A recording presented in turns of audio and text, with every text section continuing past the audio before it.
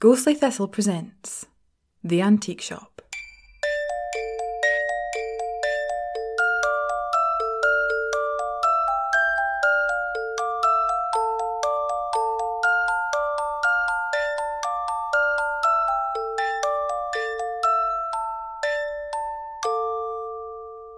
Episode 22.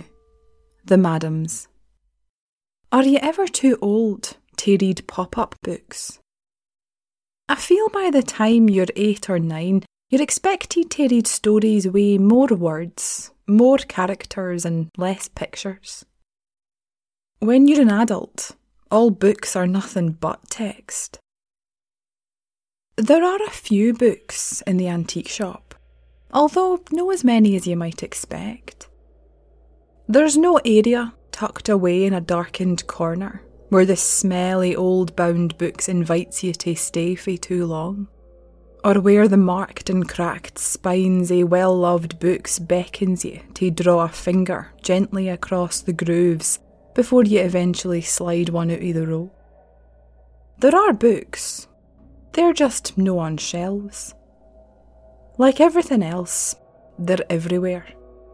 Hidden in the drawer of one of the wardrobes, lying on a vanity where the perfume bottles should be, or lying hidden beneath silver thimbles and cards wound with antique lace. I liberated this book for the sewing supplies, drawing my eyes over the title, The Ruins Underneath. No author to be found. The cover was illustrated, a mix of watercolour and acrylic, soft pastel backgrounds to bright distinct foregrounds. It was a painting of somewhere that only existed in someone's imagination, too fantastical to be real.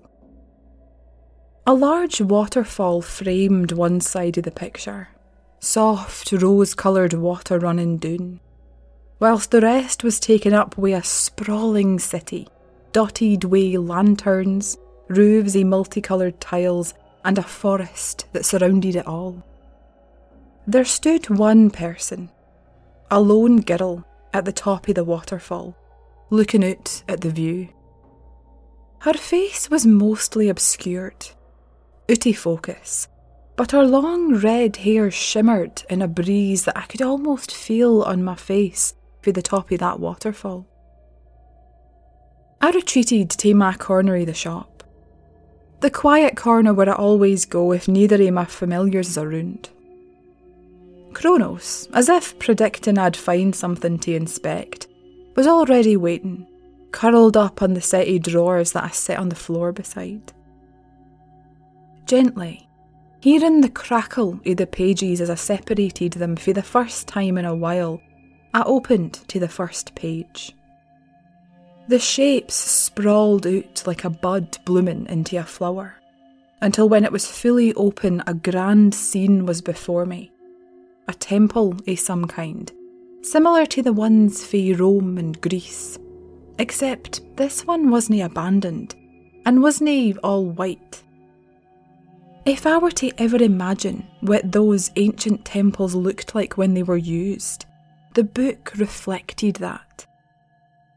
There were pillars painted with scenes, colourful people in colourful clothes riding on horse-like creatures, walking through garlands and cheering crowds, proclaiming something for their stationary mouths, triumphant processions through streets, elaborate feasts with more dishes than people, epic battles fought over very little.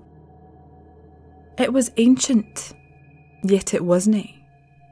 It was Greek or Roman, yet it wasn't. I couldn't recognise any of these scenes, if they were alluding to myths or legends for these once great empires. In this temple were carved statues, also painted in similar colour, of what I could only presume were deities or gods, the beings this temple was built to worship or praise.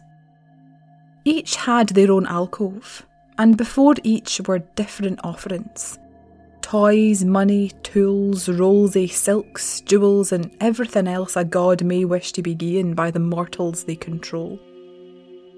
Despite these objects, the care and attention given to the maintenance of the artwork on the pillars and the details on the statues, there wasn't a soul inside this temple. Save for one. A girl stands alone in sight, beneath the stone roof, winding in and out of the statues and alcoves, stopping at one to inspect, to consider an offering. I recognise her, mostly her ginger hair, as the same shade as the one on the cover, standing atop the waterfall and looking out. The strangest thing about this girl is that when I glance over the temple the first time, she's emerging from behind a pillar.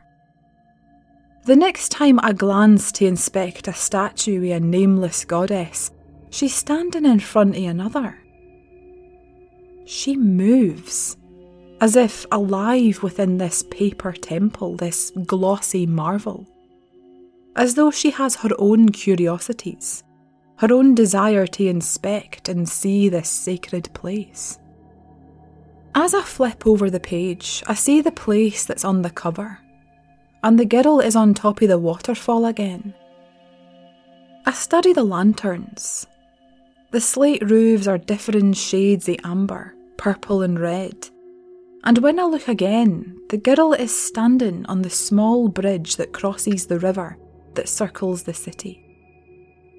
I never see her move, even over the rest of the pages, but she never stays in the place I see her first or second, as though she's a soul running over the pages as I turn them, beginning in the place I do and guiding me to spots of interest and wonder. A 2D tour guide. There's no words on these pages. No box filled with text leading through a story. It feels more like an art book where every page, every piece is abstract. None are the same place. They're all different. I never get to the end of this book. Something close catches my eye. A light twinkling deeper within the shop. There's no windows where I am, just more stuff, surrounding me on all sides. I look deeper into the pile, through the shelves, the one fur coat tossed over a coffee table, and past a few typewriter containers. And the light remains constant, like a pinprick in the dark, or a star in the night sky. I put the book down and crawl over to where the light is, starting to move some of the clutter to get a closer look. There shouldn't be a light here, unless there's a hole in the wall somewhere and it's just daylight pouring through. I hear Kronos behind me, get up and jump down through the set of drawers, his tail running up my legs as he comes to inspect what I'm doing. The more items I move, the larger the light becomes. More like a full moon than a twinkling star. It gets larger the further we get to it, until it seems to suck us in. It's hard to explain this part, even for me. I was on the ground, sliding things out of the way so I could get a better look. I could feel the ground beneath my knees, hear them creaking and groaning as I moved, promising they'd have their revenge in the form of arthritis when I was older. And then the ground just wasn't there anymore. I've never gone skydiving or bungee jumping, or anything that involves flinging yourself out or off of things and hoping that whatever parachute or cord you have works. This is what I imagine it to be like though. It only lasted for a second. It was white everywhere, no shadow, no anything, just white.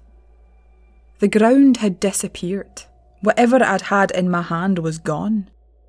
The only thing I did see amongst the Dulux white was a flailing black-furred creature posed to land on its feet, if we did land at all. I couldn't have the wee shite dying on me, so I reached out and grabbed him, pulling him to my chest and bracing myself for a landing. There was none. The feeling of falling faded, as though I jolted myself awake when I was trying to get to sleep. When I dared to open my eyes, I saw wilderness. Luscious, green and wild Scottish wilderness. I'm not familiar with every part of the Scottish countryside, but this felt different, even looked different. The mountains in the distance were larger, snow covered their peaks. The trees were thicker and spanned everywhere I looked. Trees I didn't even recognise amongst the firs, pine and alder.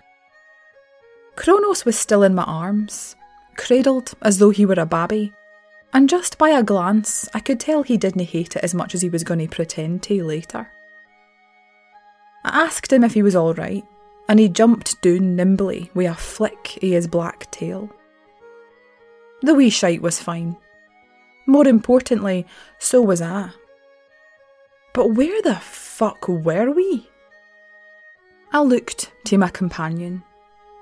He stared back, and if he could shrug his shoulders, I'm sure he would. Had we stumbled into a portal, a vortex of some kind that throws you across the universe, or in this case across the country? There wasn't another soul in sight. Only trees, streams and birds singing to each other. I had no sense of direction, no idea which way was north or south, and no idea where the nearest civilization was. Thankfully, I had my phone. Not so thankfully, up there in the middle of nowhere, I didn't have any signal. Strange how easily our phones become bloody useless. The only thing to do was walk. I mean, there must be someone in one direction if we walked for long enough. Kronos followed. You know you're in the shite when the talking semi-immortal cat lets you take the lead. We walked, past more trees, past vicious, untamed brambles which attempted to slice my arm and rip my clothes. Everything about this place was untamed. There were no perfectly lined bushes to separate the fields, no overturned patches of land where the tractors had been, or white dots on the hillside where the sheep have been left to roam and get lost. It was as though we'd been thrown into a pocket of untouched scenery, immune to the changes of time, climate change and technology.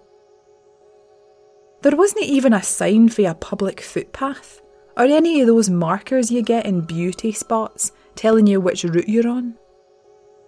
Eventually we did come across sheep. Well, I think they were sheep, but they're no the ones you imagine, the ones that litter the countryside these days. These were a lot smaller than any I'd ever seen. All with dark faces, some with horns that I wouldn't get too close to if you paid me. Rather than a sea of white cotton dots with legs sticking out, these sheep had shorter wool, and only one or two were white, the most common being an off-brown, and some were even pure black. Kronos saw these animals, staring at us curiously, warily, and he stopped. It's impossible to tell what he's thinking, given cats, domestic cats at least, didn't usually have more than a few facial expressions. I know when we are, Kronos announced. Don't you mean where? I replied, hoping I'd misheard, but knowing better. I was right. Kronos didn't mean where.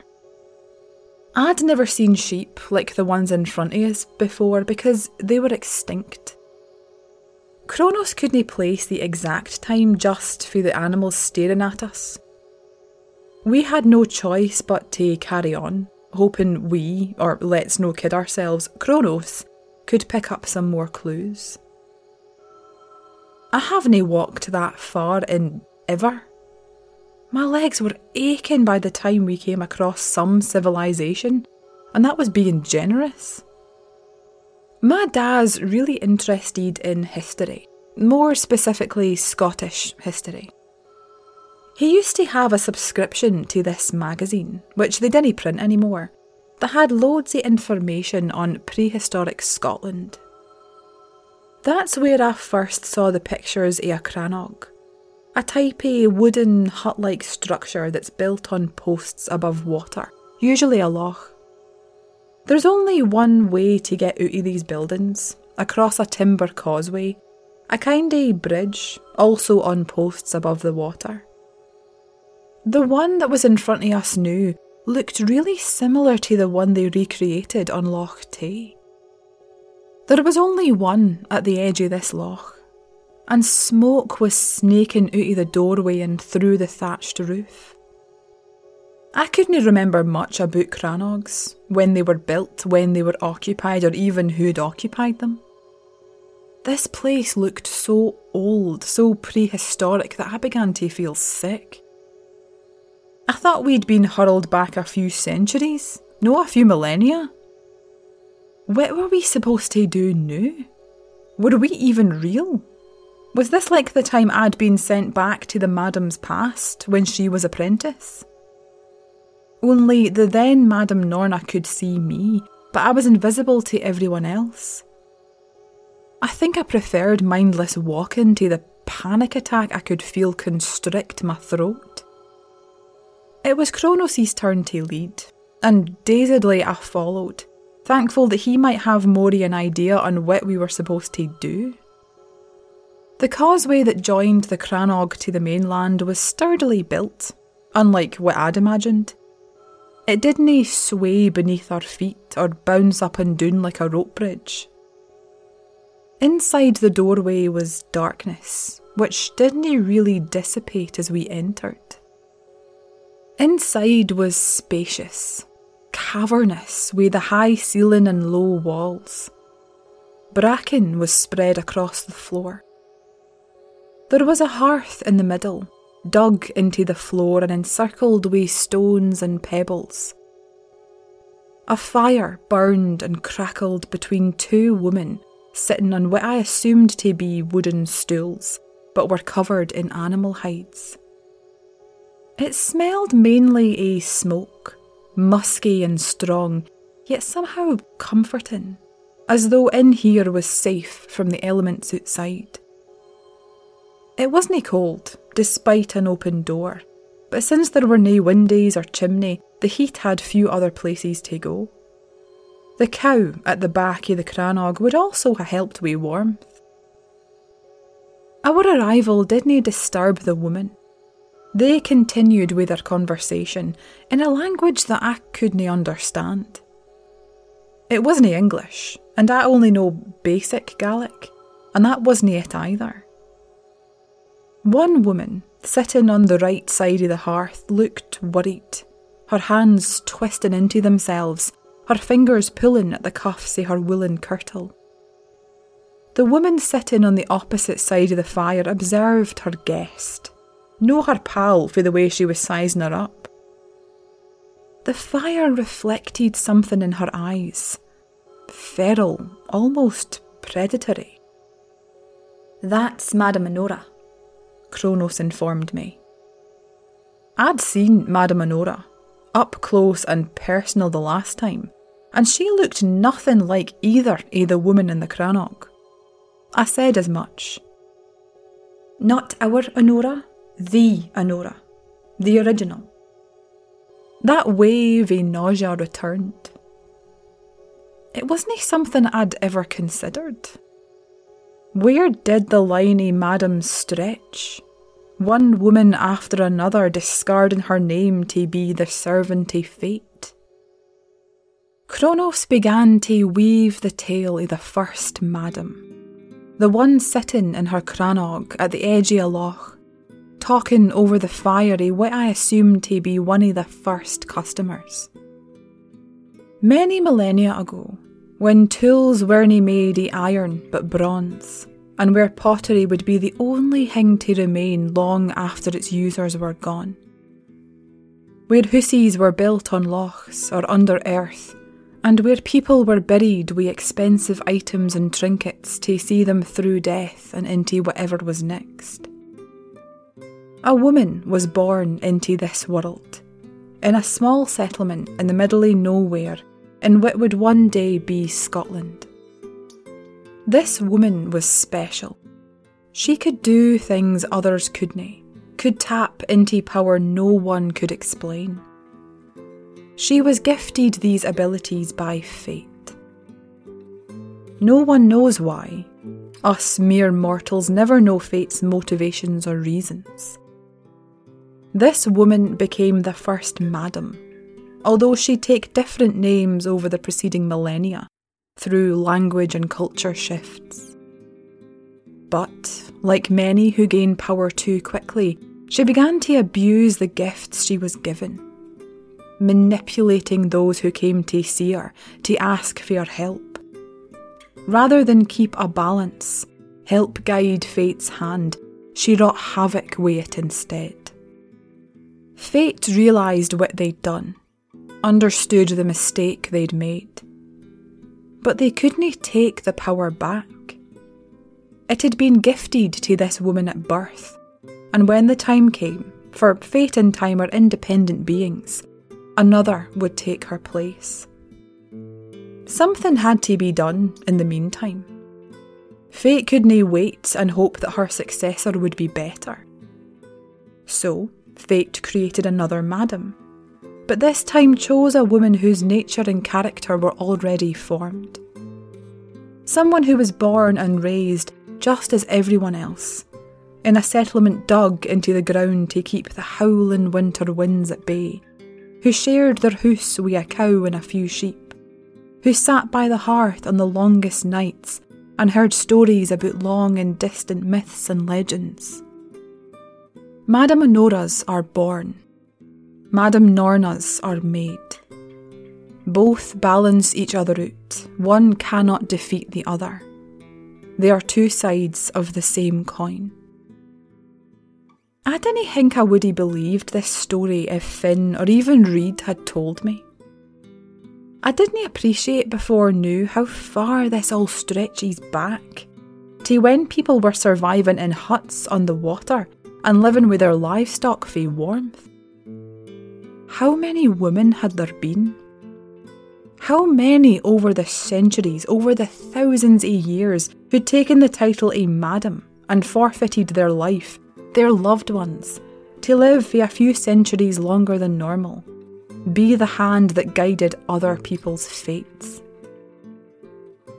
I was just another tally mark on fate's board.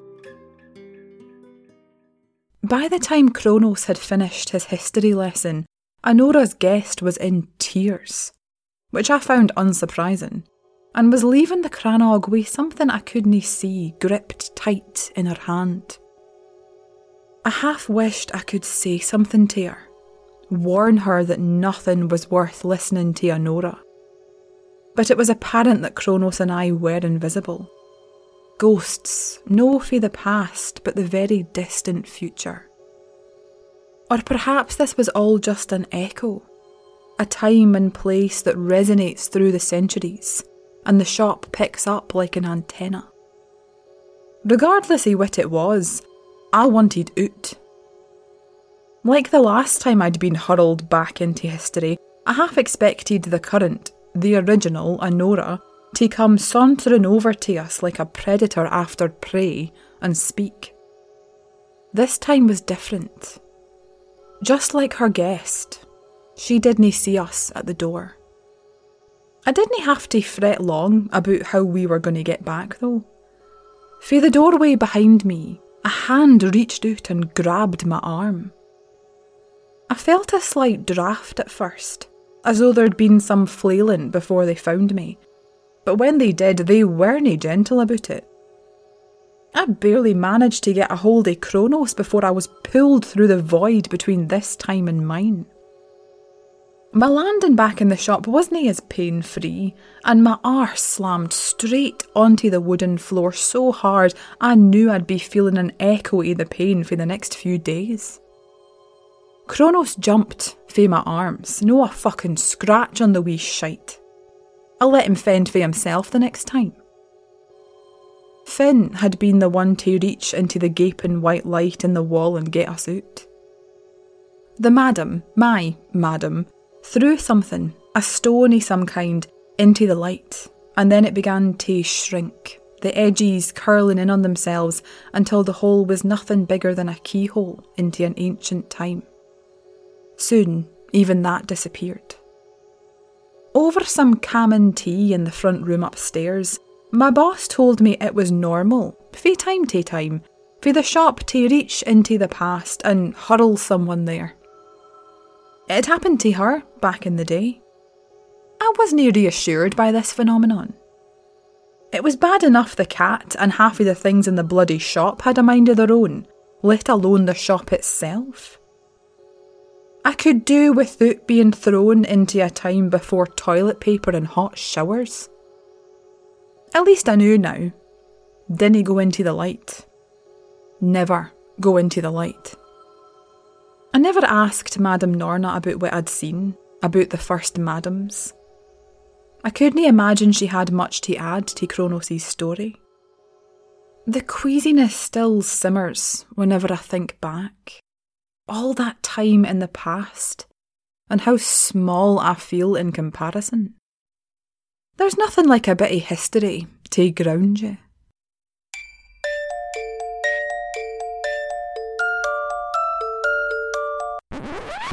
But it beats hours in a car or on public transport across long distances. What the fuck is wrong with my mouth? Jesus Christ.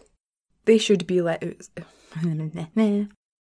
I still didn't know if I'm willing to do it. To do it. Shit. Besides. And went to show him the dragon reed on the ring. What? Nope, that's wrong. Dragon reed? Oh, shit. Only trees, streams and shit. Not shit. Singing birds, but it's actually birds singing. I think I preferred mindless walking to the panic attack I could feel. By the time Kronos had finished? Nope, that's the wrong one. Over some calming tea. No, I don't pronounce that. I wasn't reassured by this phenomenon. Do.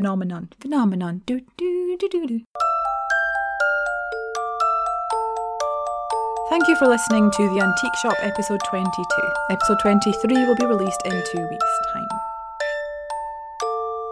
Hi guys, it's me again. I promise I'm trying not to make a habit of talking after episodes. But because of the content of this episode, I thought I'd put a historical disclaimer in at the end. You don't have to listen if you don't want to. This is completely optional, just like it was last time. So yeah, this was meant to be a simple episode. I think my idea for this episode was literally just to, tell you where the madams had come from, their origin story. But in typical me kind of fashion, I chose the one era of history that I don't know much about. So yeah, so here's another personal fact coming straight to your ears. I suppose I'm an amateur social historian. It's one of my other hobbies. I'm really into history, if you couldn't tell by now.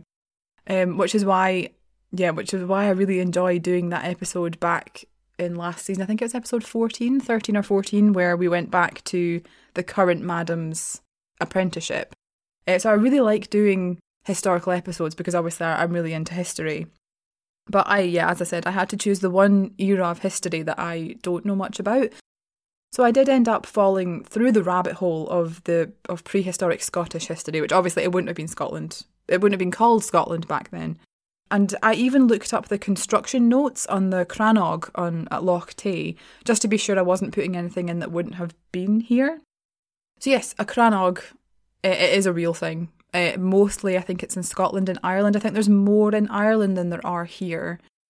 So yeah, they found remains of a few Crannogs on Loch Tay, and I don't know who funded the project, but yeah, this group of people or group of historians or whatever rebuilt it essentially using the same, like very similar or the same materials as our ancestors would have had access to build these homes as well.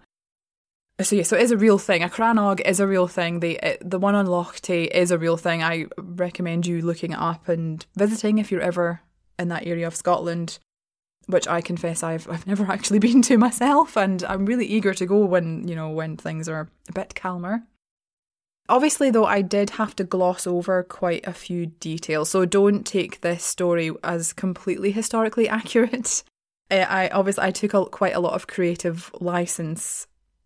Yeah, I took a lot of creative license with it, as you kind of have to do. So the main inaccuracy that I had to add is that obviously Madame Honora, she wouldn't have been living in a crannog by herself.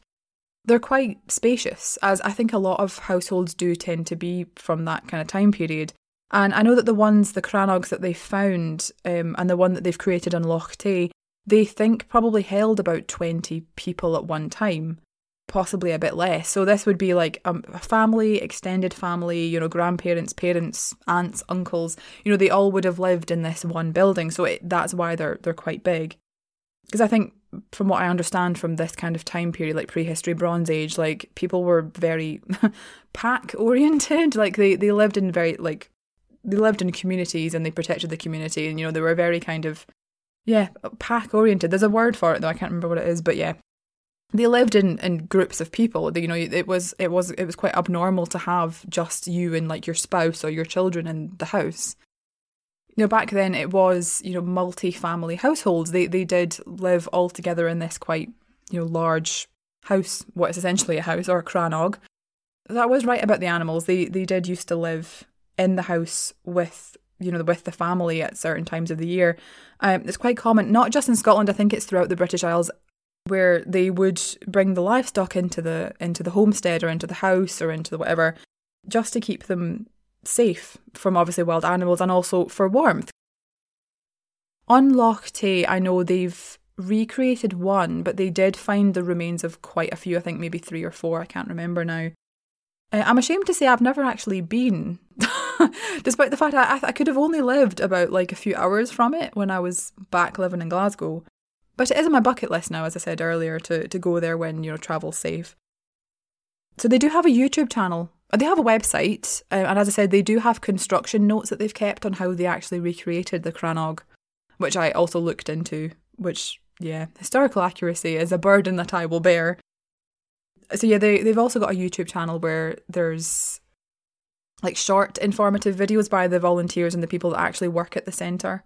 They work at the Crannog Centre in the Crannog, and they essentially do very similar things that our ancestors back then would do. So there's textile weaving, there's, not really weaponry, but like tool making and stuff, from what I understand from the website and from their videos and stuff. So they do have like reenactors there that are what I presume to be very knowledgeable about it.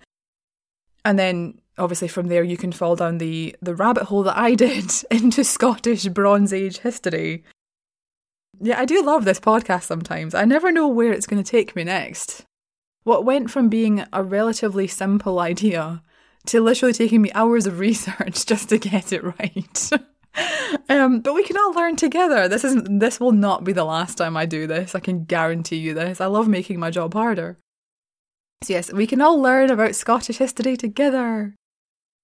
Yes, so thank you for listening, and do go and check out the Crannog Centre on Loch Tay. Crannog is Crannog, for people who want to Google it. So yes, I would recommend going and checking that out, and if you ever did fancy, if you are local, not obviously now, if you are within travelling distance or you're going to Scotland on holiday, then I would definitely recommend that area in general. I think there's quite a lot of like older history in that area. But yes, the Crannog Centre on Loch Tay. Thank you very much for listening, and I'll see you next time.